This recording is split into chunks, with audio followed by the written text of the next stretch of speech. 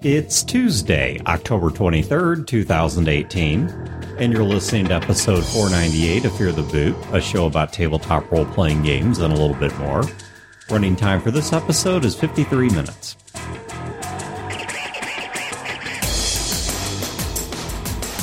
Welcome to Fear the Boot. My name is Dan. This is Wayne. And my name's Chad. All right, so Fear the Boot is now available on iHeartRadio. What is that? Is that like a Spotify type, Pandora? Yeah, except it's specifically, and this is where it gets weird. So iHeartRadio is an app and a website. And I legitimately don't know what this is. I'm not just trying to like pimp up this thing. No, and that's fair. You have at least heard of it, haven't you? Oh, yeah, I've heard of it. Okay. I just haven't used it. Yeah, so it's an app and a website that's meant for doing radio tuning, mostly for picking up local radio stations. But for some weird reason, they got into podcasts. And when we got into podcasting back in the ancient days, in the Hustatius period, the big 800-pound gorilla was iTunes. And that's apparently not nearly as much the case as it once was. And somewhere in there, iHeartRadio became one of the primary stops people go to find podcasts. It's a really long application process, but they did just approve us. So both Fear the Boot's main show, so what you're listening to now, and also the actual play are available on iHeartRadio. So I will link that in the show notes. If that's how you want to consume podcasts, we are now over there too. So Dan, something we never do that I want to kind of point out, a lot of times on these types of apps, how you get attention is reviews, and the number of reviews make you show up as a higher relevance in searches.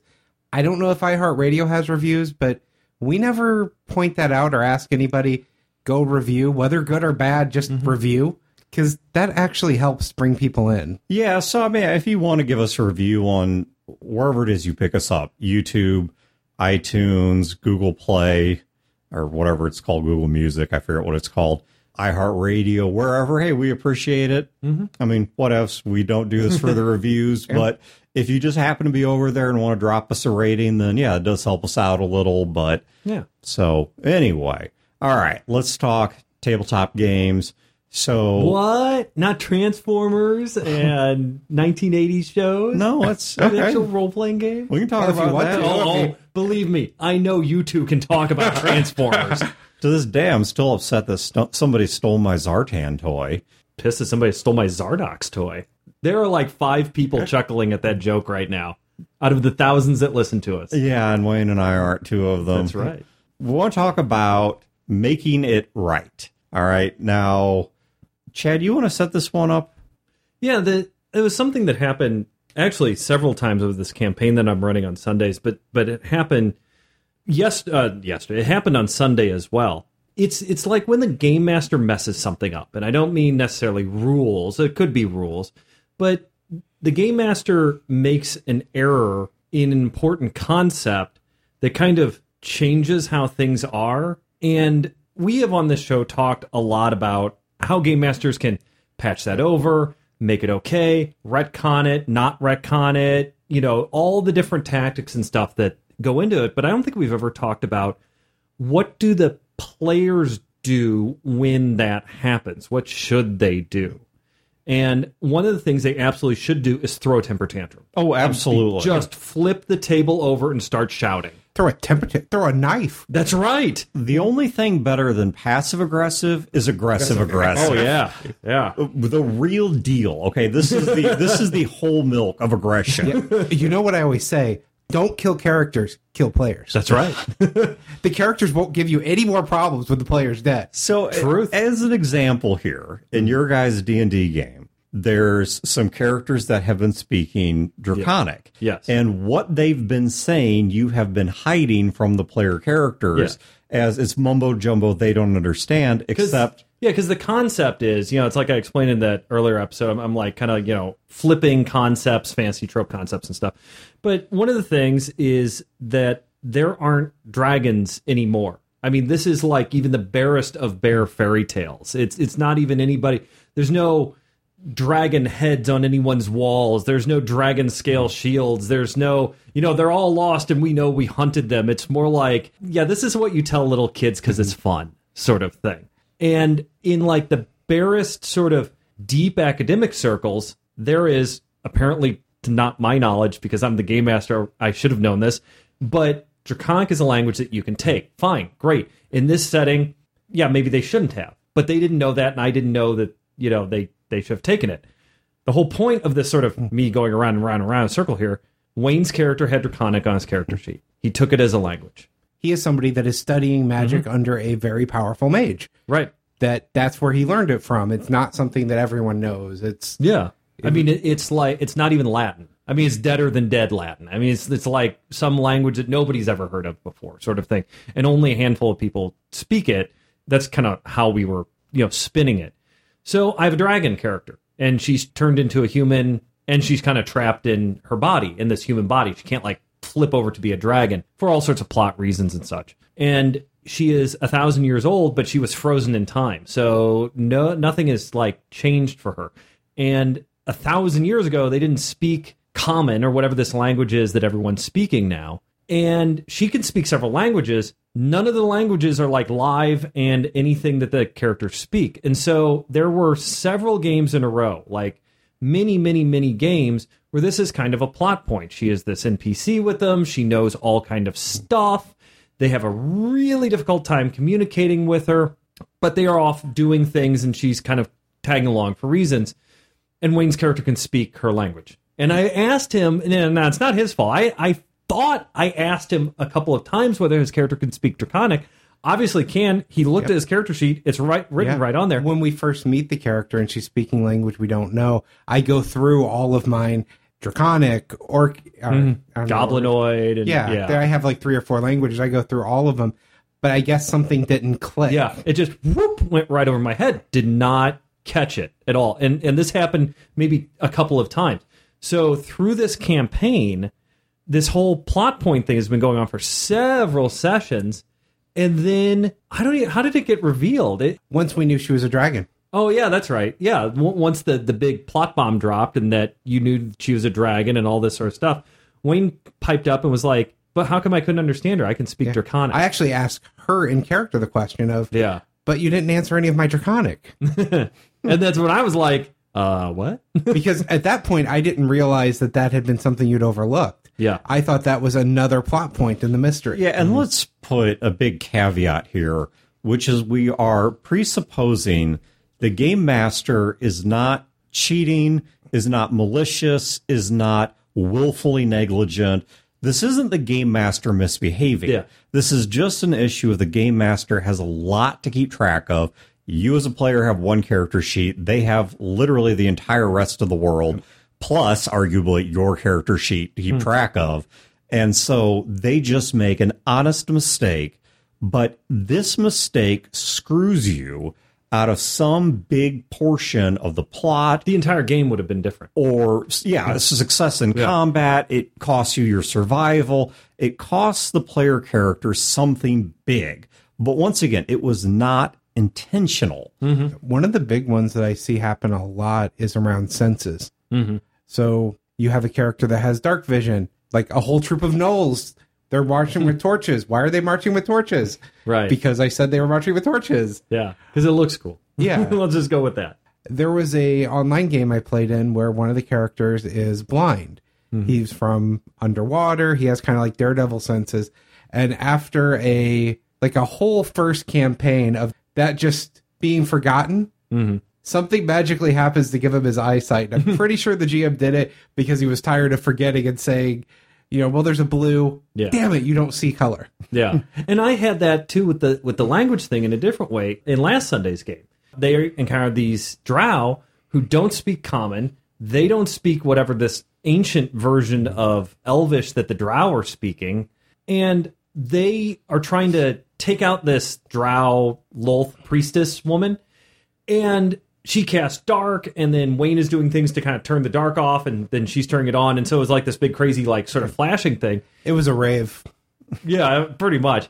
And a bunch of Japanese kids rolling around on the floor. And then, so they're out, it's in a cave. These guys are outside the cave. And then the sorceress, one of my other players, is like, I tell them, everybody go to the left because she's going to cast a big bomb spell to the right, which I'm running the character, run the scene. She says that out loud in character, and I'm like, all right, it's my turn. My character turns to the left and, does that because you told him to do that. And they're like, how did she understand us? But they didn't, call me out on it. No, once again, it's me assuming that it's a plot point. Right. It's this big plot. Oh, my God.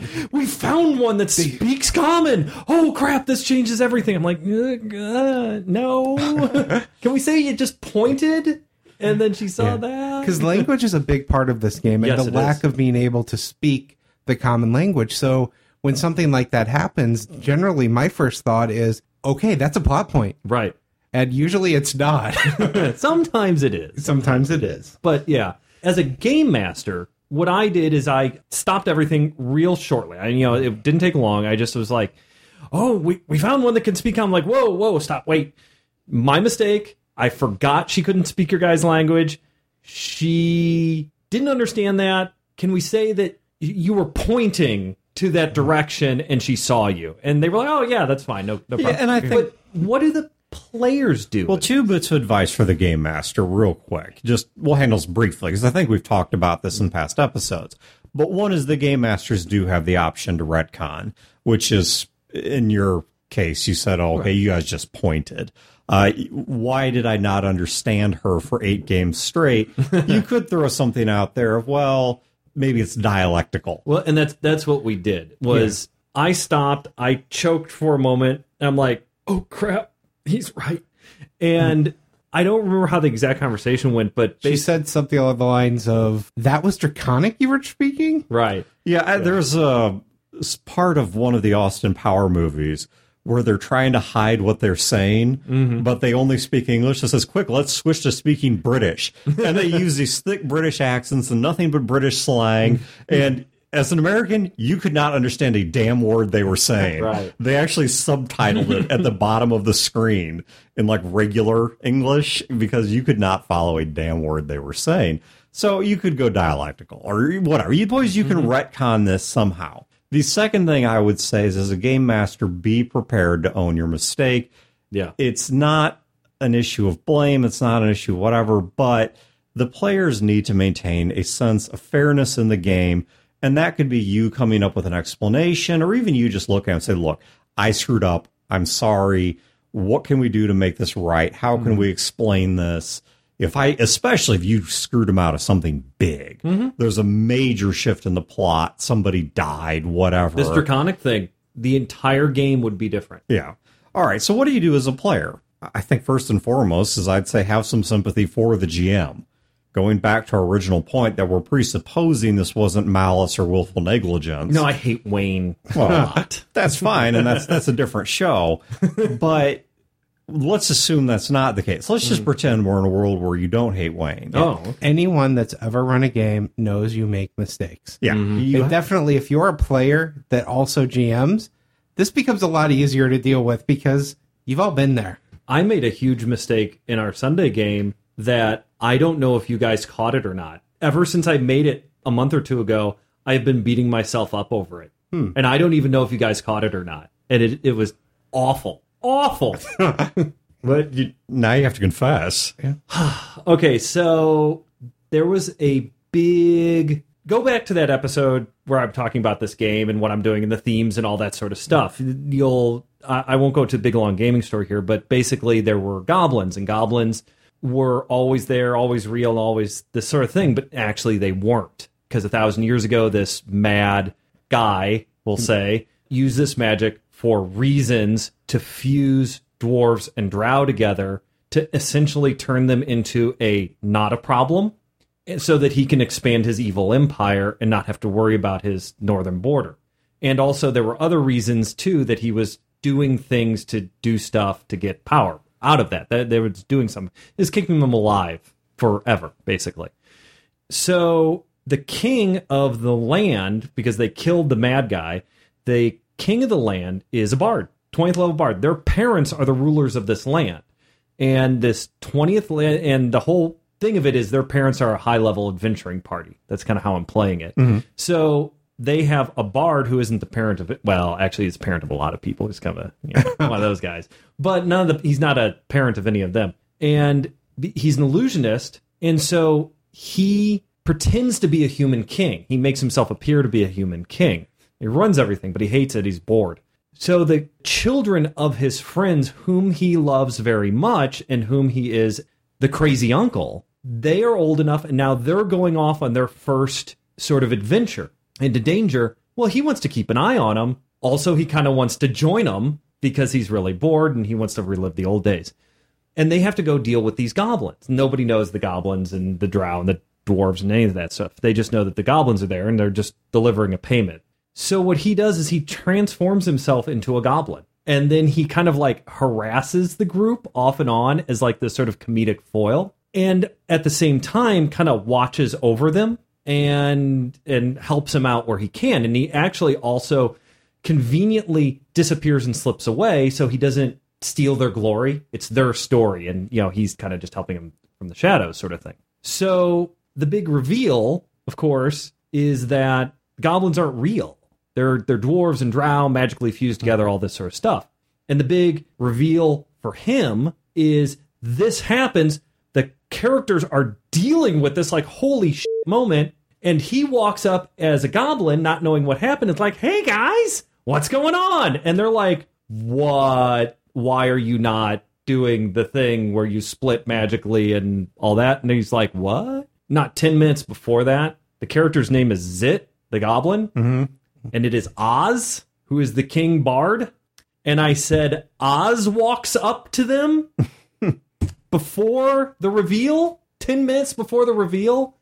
And they're like, Oz is here? And I'm like, oh, no, sorry, no, Oz isn't here. It's just, we did this other thing and I've got Oz on the mind. No, it's totally Zit. Totally Zit. I'm like, fuck. And I was just like, I gave it away. Oh, no. We just thought you gave the wrong name. Oh, thank God. I was just saying, you give the wrong names frequently. Yeah, so you struggle so much with proper nouns that I wouldn't think anything of it either. If Dan would have done it, I might have had some thought, but Dan's right. We just take it for granted that sometimes you're going to say the wrong name, and we don't think anything of it. But it was 10 minutes. It was just like 10 minutes, and everybody, and I'm sitting here, oh God, they know. I totally ruined the suspense of it. They know. Oh, damn it. Nope. So, thank God. Yeah, no, not at all. We just thought you said the wrong name. Mm-hmm. And the whole thing of it, too, was that I didn't say the wrong name. I said his right name because I knew the secret. I just flubbed the secret. What I think's kind of funny is that when it comes to rule stuff, sometimes you'll miss something and I'll point it out and everyone will yell at me because it's it's something that actually hurts us potentially. Yeah. Like how poison works. Mm-hmm. So, Wayne, let me ask you, you're the one who got screwed out of 8 sessions of communication and plot information. What makes this right? Honestly, I like the way you played it off, that it was a dialect thing. Okay. In my case, IGM. I know what it would be like to have that moment, and I'm not going to make that more difficult for him. I'm going to look for what's the best way to make the story move forward, because that's what I would want if I were in his shoes. So in this case, all right, you're running off more or less pure sympathy and empathy. Yes. That you understand pity. the position. I'll take pity. Yeah. Okay, pity. But I know players that would be furious. Yeah. I have this thing on my sheet. I've been cheated out of this thing I could do. Yeah. And this was a major, major thing. This wasn't one instance. Yeah. Right. But I said in my case, I've been there. Mm-hmm. I will always do what I can to help the GM. Yeah. Unless they've really pissed me off. Yeah. And I appreciate it. And I've been there as player. When I'm a player, and I don't know if I do it well or not, I try to like co-GM. I try to like, what this guy's a glass thing. The players and the characters didn't have a cohesive direction. And we did a whole episode about it. Yeah. And it's like, there's plot here and plot there and plot here. And it's just like, we're not going for any of it. And, it's like there's this thing in Chicago and you guys just walked right by. Now, you weren't complaining. You were more just saying this is what the situation is. And you certainly did not ask me to do this. But the very next session, I'm like, all right, how am I going to get these assholes to go Chicago? And I worked it. Let's say, though, Wayne, it had bothered you. Let's say he had taken away something that couldn't be hand-waved as easily. Something that actually changed the course of the game or your experience of the game. Do you think it's fair in a situation like that for the player to ask for some kind of compensation? I was actually thinking that, like, if it were something about the character that is, this is kind of key to the character, something that makes him different and unique, I might want to switch that out because it's better for the story that it didn't happen, but I want something to make that special and unique. So say, okay, if you're going to take away 8 games of me speaking Draconic, then I want you to now accept that it's always been Sylvan instead of Draconic. Or right, something like that. Actually just trade it out for something else to make it make more sense. And that's totally legit. Completely fair. Yeah, to me, it feels so weird, I guess because our groups have never been like that. But, you know, as I roll around in my head, I don't know that I object to that. Let's say it was a Battletech game, and on a crap roll that I screw up the modifiers on or something, AC-20 to the head, destroys the mech, all this horrible stuff. But we don't figure it out for 3 games. We don't figure it out. I've made a new character. Precisely. And then you come back and say, okay, because you screwed me out of that one, I want you to give me my favorite mech, even though there's no reason I should have it. No. But I'm just saying, though, I mean, the principle, right. Yeah. I'm contemplating, because, I mean, would that bother me? As a GM or a player, as a player, I just can't picture myself doing it. From my standpoint, I get why someone would want to go that route. And it isn't wrong. I'm not saying it's wrong. From my perspective, the story is more important. I'm there for the story. Yeah. And so if I, as a player, get screwed, if my character gets screwed, if I get screwed on some plot level, or if I get screwed on some mechanical level, if it made the story, fine. Yeah, and I would say it would be a bit harder if it were something like, you have a character that is immune to illusion. Mm-hmm. And Oz has been there all of these sessions. Oh, don't tell me I did that. Don't tell me like elves are immune to illusion or something. No one's immune to illusions that we've got. But it's something like that. Or if somebody made their character around a core concept. Mm-hmm. Using superheroes as an example.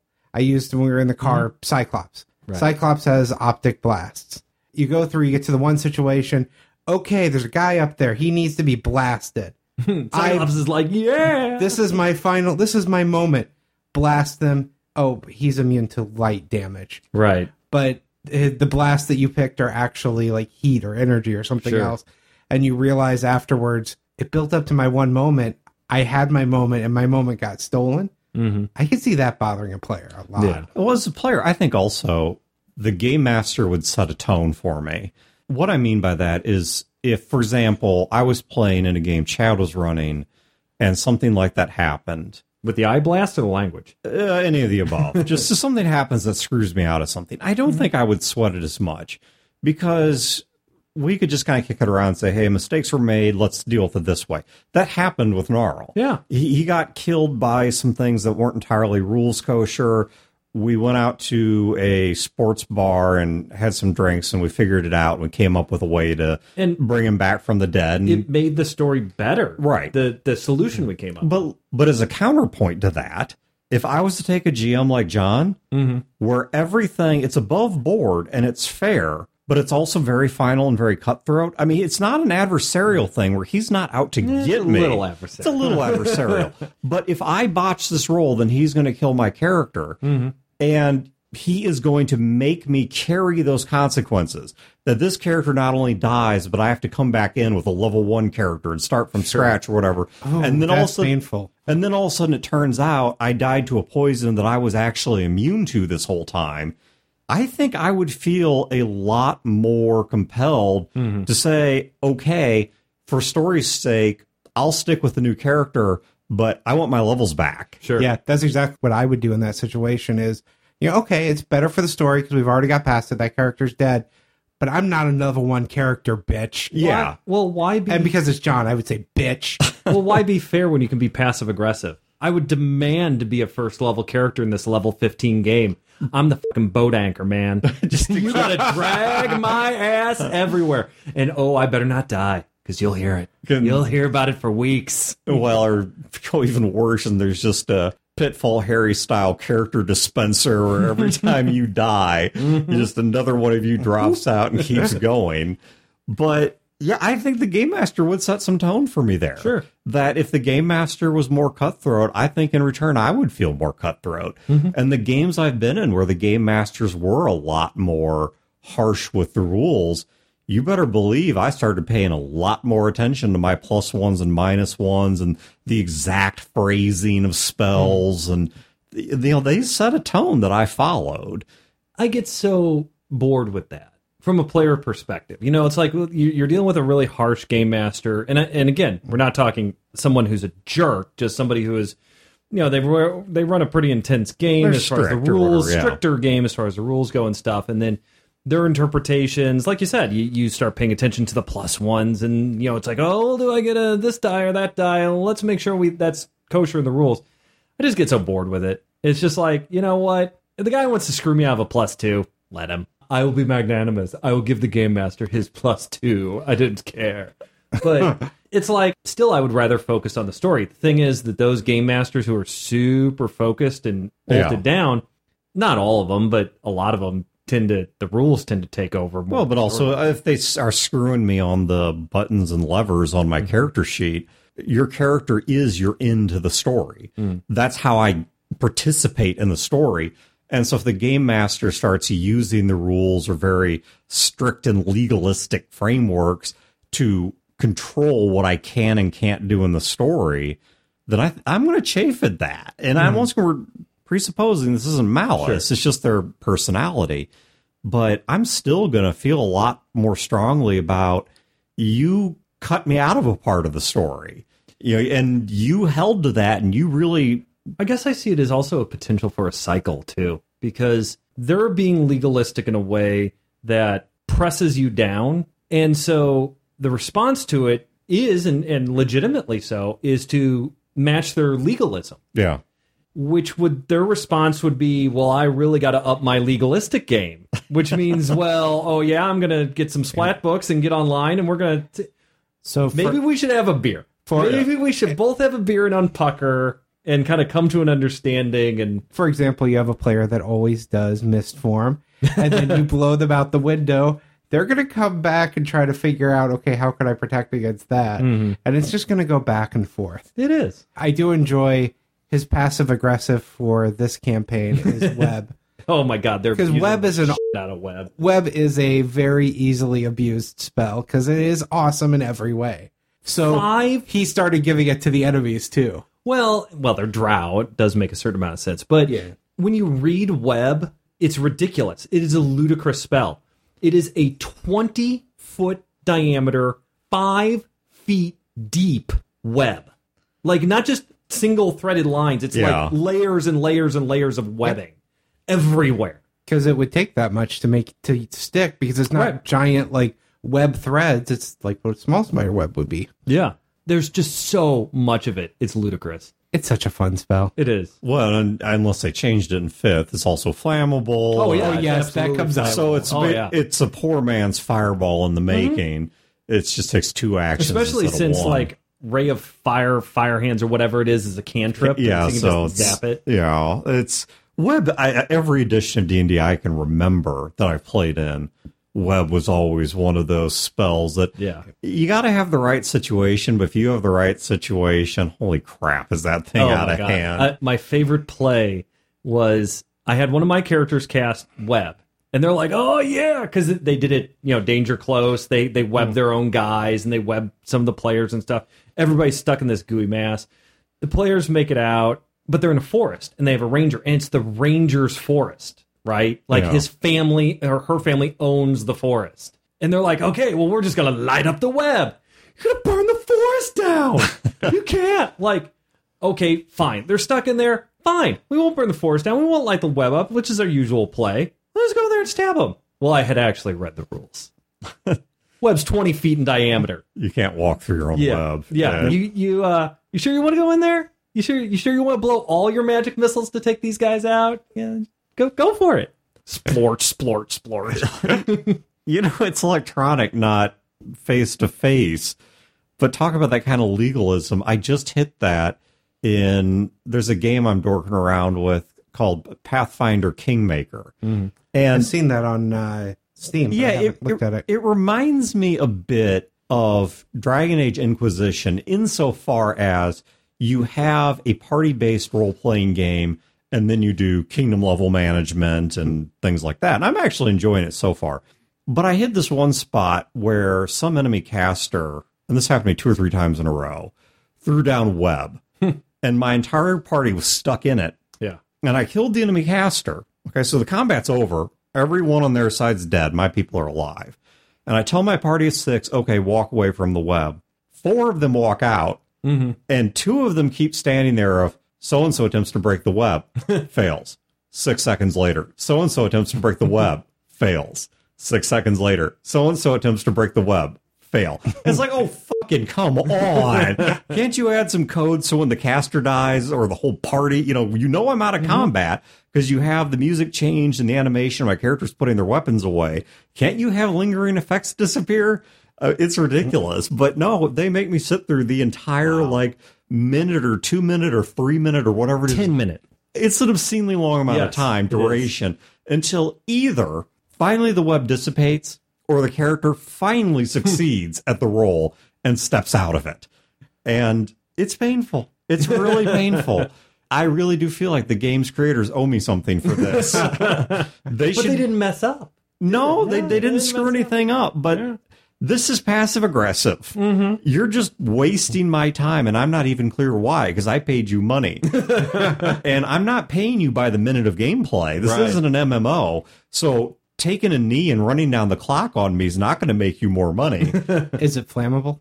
I actually have not attempted because every time I've hit this, is my character's in the web. Because I would probably at that point be doing the math in my head.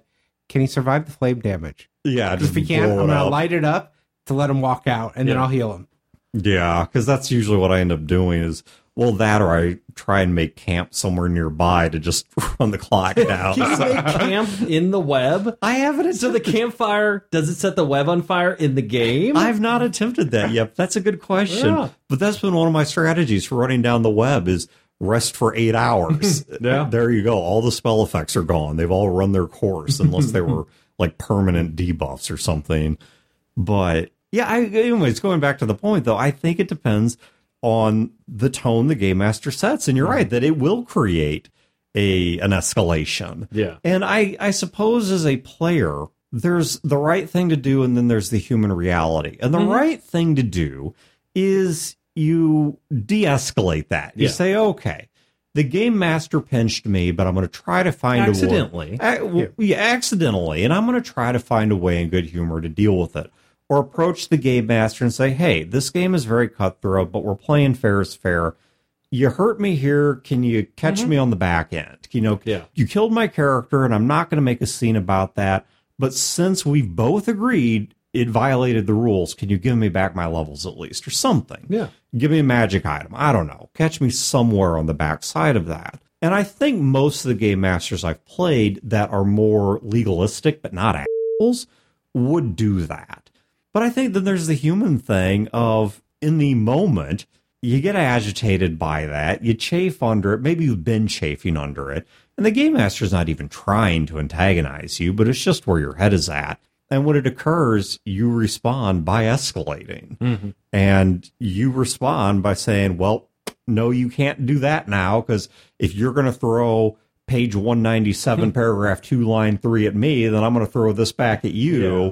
And it becomes a never-ending cycle, and then the whole game is flavored from that. I mean, it's kind of like just, ugh. Yeah, and this is why my solution to it, and I'm not saying this is the one way to do it, but my solution to this has always been, don't set that tone. Right. I mean, there's something Gandhi said, which it's my understanding is not quite an accurate quote. This is a paraphrasing, but it's a saying I've always liked, to be the change you want to see.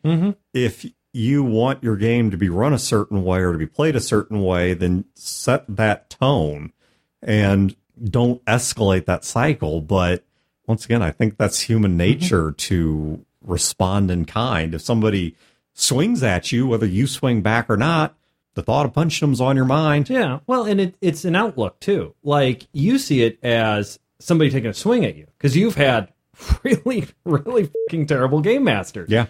Wayne, on the other hand, his thing is, let's make this work. It's not, he didn't see it as I'm taking a swing at him. It was a mistake that he makes in his games, although I never catch them. And it's like, okay, how can we make this work to keep this going?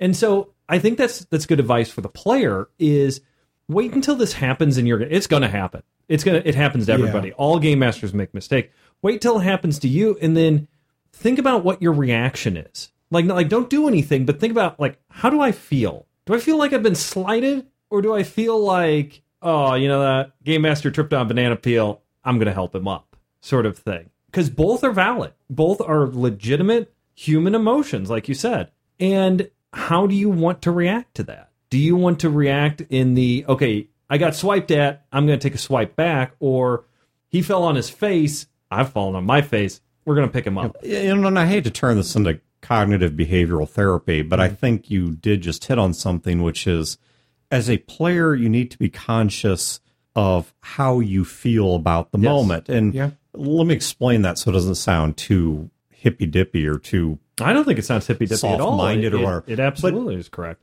You're right in that in the games where I felt the biggest need to swing back, it was because I felt swung at. Yes. Now, I think something that I have to do now moving forward as a player is be cognizant of the fact that I have these learned responses that are not necessarily going to be appropriate to the situation.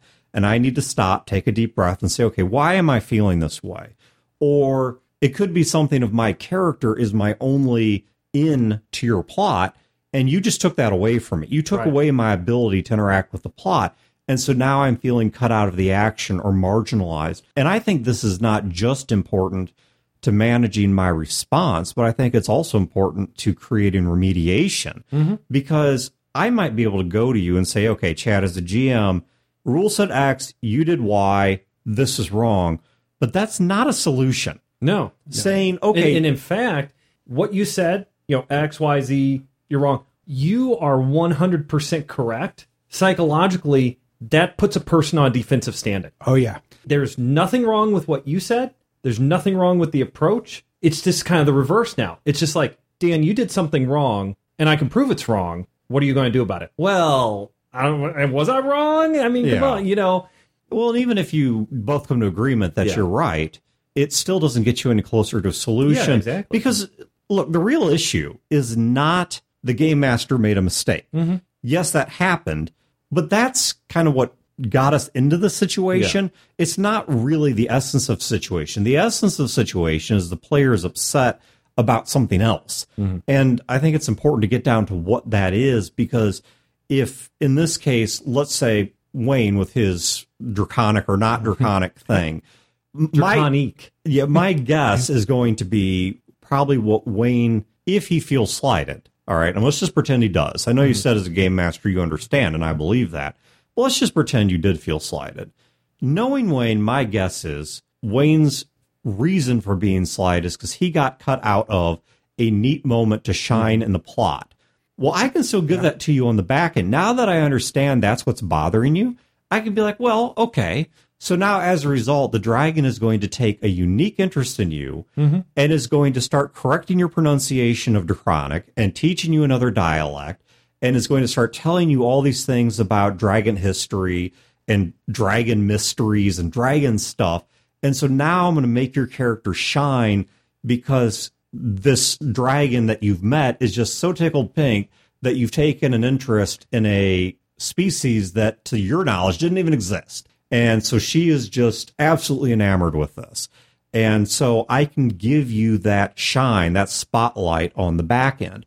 Whereas if you came to me and said, no, that's not the issue, once I really dug down to it, I felt screwed out of an ability, or I felt screwed out of my chance to have a certain impact, then I might go with the approach you suggested of, okay, maybe letting you swap languages and throwing you a ring of protection or something is a better way to say I'm sorry.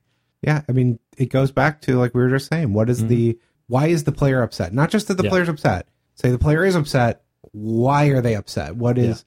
Because you can't fix it until you know what is going on. Right. And actually, that would be, from my perspective, what I know of you, if I had done that to you, which I did do it to you, if we'll just say if I had done that to you, I would think that the problem would be that you would keep it to yourself. You don't like going to people and saying, hey, I've got this problem, make it right. Yeah. I mean, that's not you. I come with solutions. I don't come with problems, typically. Right. Well, and the thing that I've noticed, too, is that I don't think you'd come with a solution because you would keep it inside. That's the thing. I think a lot of times you would keep it inside. I could be wrong. Yeah, unless it was something that, if it's something where suddenly this character is unplayable to me, Yeah. then I would say something. But if it's just a minor annoyance, I would just keep it to myself. Or where you would come out like a tiger is if I had done it to someone else. If I had done it to another player, you would be on top of it. And I don't mean like kicking and screaming and throwing the table over, but you would be, it's like, all right, Chad, you did this wrong and this wrong. Here's the solution. What do you think of this? Or however you would approach it. You'd approach more diplomatically than that. But that's how I would kind of see it. So I guess, again, more advice to a player is you really have to meter your response. If a game master does this, you can't be too forward. You can't be too aggressive, and suddenly it's a defensive sort of thing, but you can't keep it to yourself either. Yep. You have to tell them. And Dan talked about with his previous conditioning and all, that's another important thing too. Is this a track record? Yeah. Even if it's an innocent mistake, does it happen in every game? Right. And is it the same mistake over and over again? Because then the solution's pretty easy of, the game master needs to stop screwing up. Yeah. But in that game master's defense, does the game master know he's screwing up? Has it been communicated to him? Well, is the game master trying? And but it may come down to it's just so bad that you need to either ditch that game master or ditch that group. Yep. Track record says a lot for response. Yeah, the only thing that can make you lose a gaming is not having fun. Absolutely. And so if I feel cheated, or if anyone feels cheated, I think in addition to knowing why, Chad, your point of metering the response, is because you have to all be in agreement that what we are trying to do is reestablish the fun. Yeah. We're trying to get back to the fun. And you made a mistake, and that screwed me, and now I feel something or other, whether that's cheated or whether that's attacked or whatever, because of that. So now we have to find our way back to, okay, how do we reestablish the fun at the table, as opposed to trying to win. And this is the case in any relationship. I don't care if you're talking about games or friendships or marriage or work. If your goal is to win, you've lost. You've already lost. I mean, unless you just don't care and you're just trying to burn it all down. Well, along the track record line, I don't often give credit to people. I want to give Chad a little credit on this. Yay. When you look back at some of the previous criticisms or constructive feedback or whatever you want to call it that Chad's been given as a GM, one of the things he's been given is that because he didn't take notes from session to session, NPC names changed. Right. And that has hurt immersion. The last couple games Chad has run, he has notes. What is in the notes? The names of people. Yeah. He may have to glance real quick, but that's something he's got the criticism. He's taken it. He's working to overcome that. And I got to give credit to that because I know you were a no-notes GM, and now you have the notes, and you have the important notes, at least for me, because I was one of the people that the different NPC names hurt my immersion. Yeah, and I appreciate it. I am terrible with proper nouns. I am in games and real life and everything. I'm the guy who says, it's that movie that's called that, and has the actor whose name is, I don't remember. But I know exactly what I'm talking about. It doesn't work as a game master. It absolutely doesn't. It breaks immersion because when you have NPCs like that, people grow attachments to them, whether the attachment is hatred or love or whatever. Your names are important. They are your guidepost to the character. They are like, it isn't that elf, it's that elf Tosh. You know who I'm talking about. Yeah. The bondage elf. Bondage elf. The crazy murdering bondage elf who Dawn knocked the teeth out of. It was great. Named Tosh? Tosh. Named Tosh. That was the great play, right? Because no one suspected he was a murderer because he's named Tosh. No, he sounds like a total douchebag. Oh, he is. He is. My apologies to anyone listening to this named Tosh. I'm just being honest with you. Yeah, no, he's not nice. Yeah, it just he's helping the party now. But an elf named Tosh sounds like a douchebag. I'm just... Like, I would have suspected him of everything from the start. And so, that would not have been a surprise to me. I think that part of this, too, is as a game master, so I know we said we weren't going to give game mastering advice, and we already have, and I'm going to give more, is you really do have to know your players, especially if this is an ongoing sort of campaign, because you have to know what to deliver to them and what they like and what buttons to push and what buttons not to push. That also applies to making mistakes. You will make mistakes, and it's okay. If you know your players, you know how to make good on your mistakes. I know Wayne, and I know that he's run games before, and he's really good at running games, and he has very vocally said that he helps game masters, and he does. He's like my guy in the field, so to speak. And I lean on Wayne very, very heavily for this stuff. And so I knew, like with the Draconic thing, that I could whip out an in-character little thing, and then he would play off of it, and it would be okay, and we'd keep swimming upstream. Whereas somebody else, that might not be cool. I wouldn't be able to just do an in-character quip, or if I did, it would be a mistake. It wouldn't play well. And I would have to stop, and I would have to say, okay, mea culpa, I messed up. This is what happened. How do we make this right? And I also want to say to people that, like, through this episode, we've been giving a lot of, like, psychology stuff, a lot of, you know, we have to meet our response, and we have to do this, and then it's a relationship, it's not a fight. If you're always fighting, you both win, all this stuff you got to do. In practice, these are literally just 2-second sentences. I mean, it is as simple as, you have Draconic on your sheet, Dan. I f***ed up. I'm really sorry. How can I make this right? And then you'd say whatever you would say. Yeah. Boom. And we keep going. Yeah. So, okay. Totally understandable, but it does bother me. So, Absolutely. Yeah. As it should. Is it okay with you then to keep this consistent? Can I just drop Draconic and swap it for Sylvan? Absolutely. And, next time we're in the forest, I can speak to all the trees and flowers. Yeah, absolutely. Without first eating the mushrooms. And as a game master, keep that in mind. And then when he's in the forest talking to the trees and not eating the mushrooms, have it be something special. Yeah. Give it. No, don't tell him. Don't make that part of a deal, because this isn't a deal. You're just making the story good. Cement the thing you did. Cement the thing you did to make it right, and maybe give it a little push. Just make it a little bit special. Give it a little spotlight to him and that ability, like I did with Wayne. Because I gave him a coin. So okay, to the god of gambling. One that actually I kind of did recently, and I don't know per se it was a game master mistake.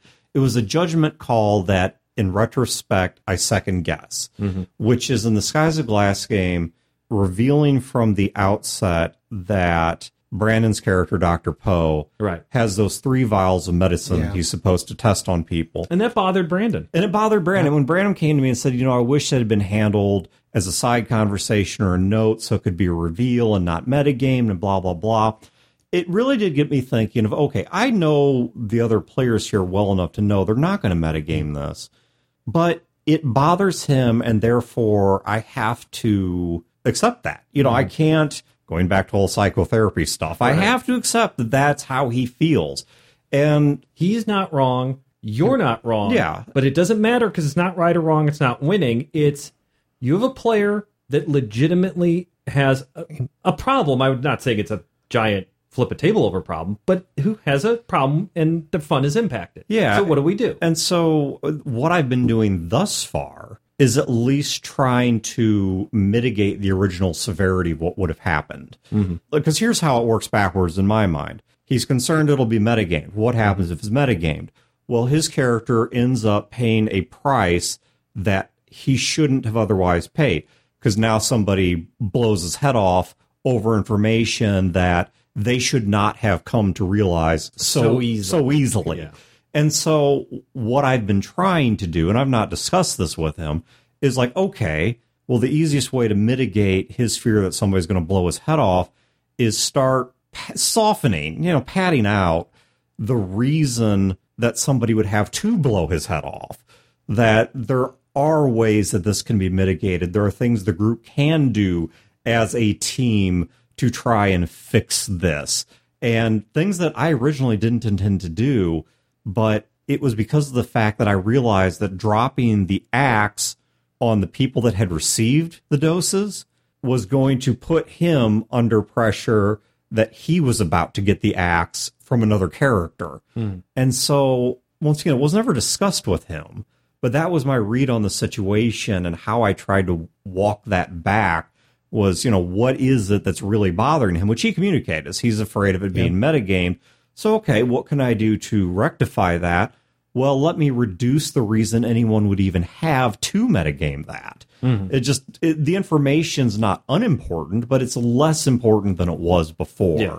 Fixing the problem is now possible, and therefore fixing the problem becomes more important than placing the blame. And so now the scramble is to keep these characters alive as opposed to kill the person that killed them. Right. You know, I was a little worried about that as well in that exact session, because it was also the reveal that my character was tied with the zoo that the other players didn't know. In the first campaign, I think that would have been a bigger deal because that group was opposed to the zoo. Right. We'd actually killed one of their members, Right. and were in opposition to them. In this campaign, though, there's juniors talking to them. They're not immediately, these aren't the boogeymen Yeah. for this party. Gil wanted to kill him, but that's because he didn't understand him, and that's Right. because he doesn't understand anything.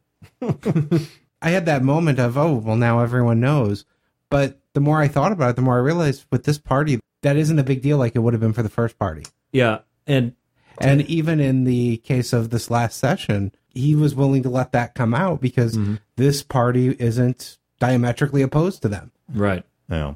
And as a player, because he had expressed that openly, I don't really remember what my plan was. I'm not even sure I had a plan with my character. But when he expressed concern, I immediately started pushing down the gas on my character, blaming someone totally innocent. Someone who didn't have anything to do with it, but could, within the realm of possibility, maybe have a hand in something going on because Yeah. he's weird. Someone who is mysterious and weird. Right, yeah. And so I had my character completely deflect from Poe and totally blame Junior. Yeah. And another route you could have gone was to blame my character Right. because he had just joined the group Yep. and now something weird is happening. I was trying to figure out how I could blame him. And I think that you missed one session, and so it didn't really cement in my mind. I could be wrong about that. There was a reason I didn't. I don't think he missed any. I didn't miss any of that. Yeah, the one that I Maybe I heard, I mean, it sounded exactly like him. That's Yeah. true. The, Yeah. the only session, No, the that only was... session I Oh, missed yeah, was Boone. Oh, it was Boone. Okay. Yeah. Yeah, you missed one as Boone, and that was when Yeah. Maybe I just couldn't. I couldn't figure out like we gave Wayne the super effete voice. Yeah, it wouldn't make any sense looking at my character the way he's portrayed for him to have done anything Right. with like technology or anything like that. Yeah. So I could easily see not. It's just he was the new character, so it would be an easy one to blame. All right, well, I think that's where we're going to wrap this one up. Check the show notes for links to the 2 shows on iHeartRadio if that's your thing.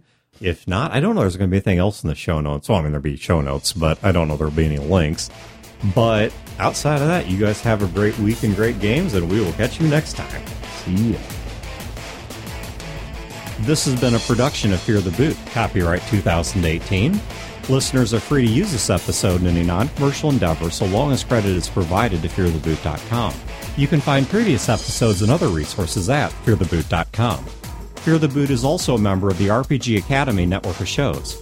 You can find other great shows in this network at therpgacademy.com/network.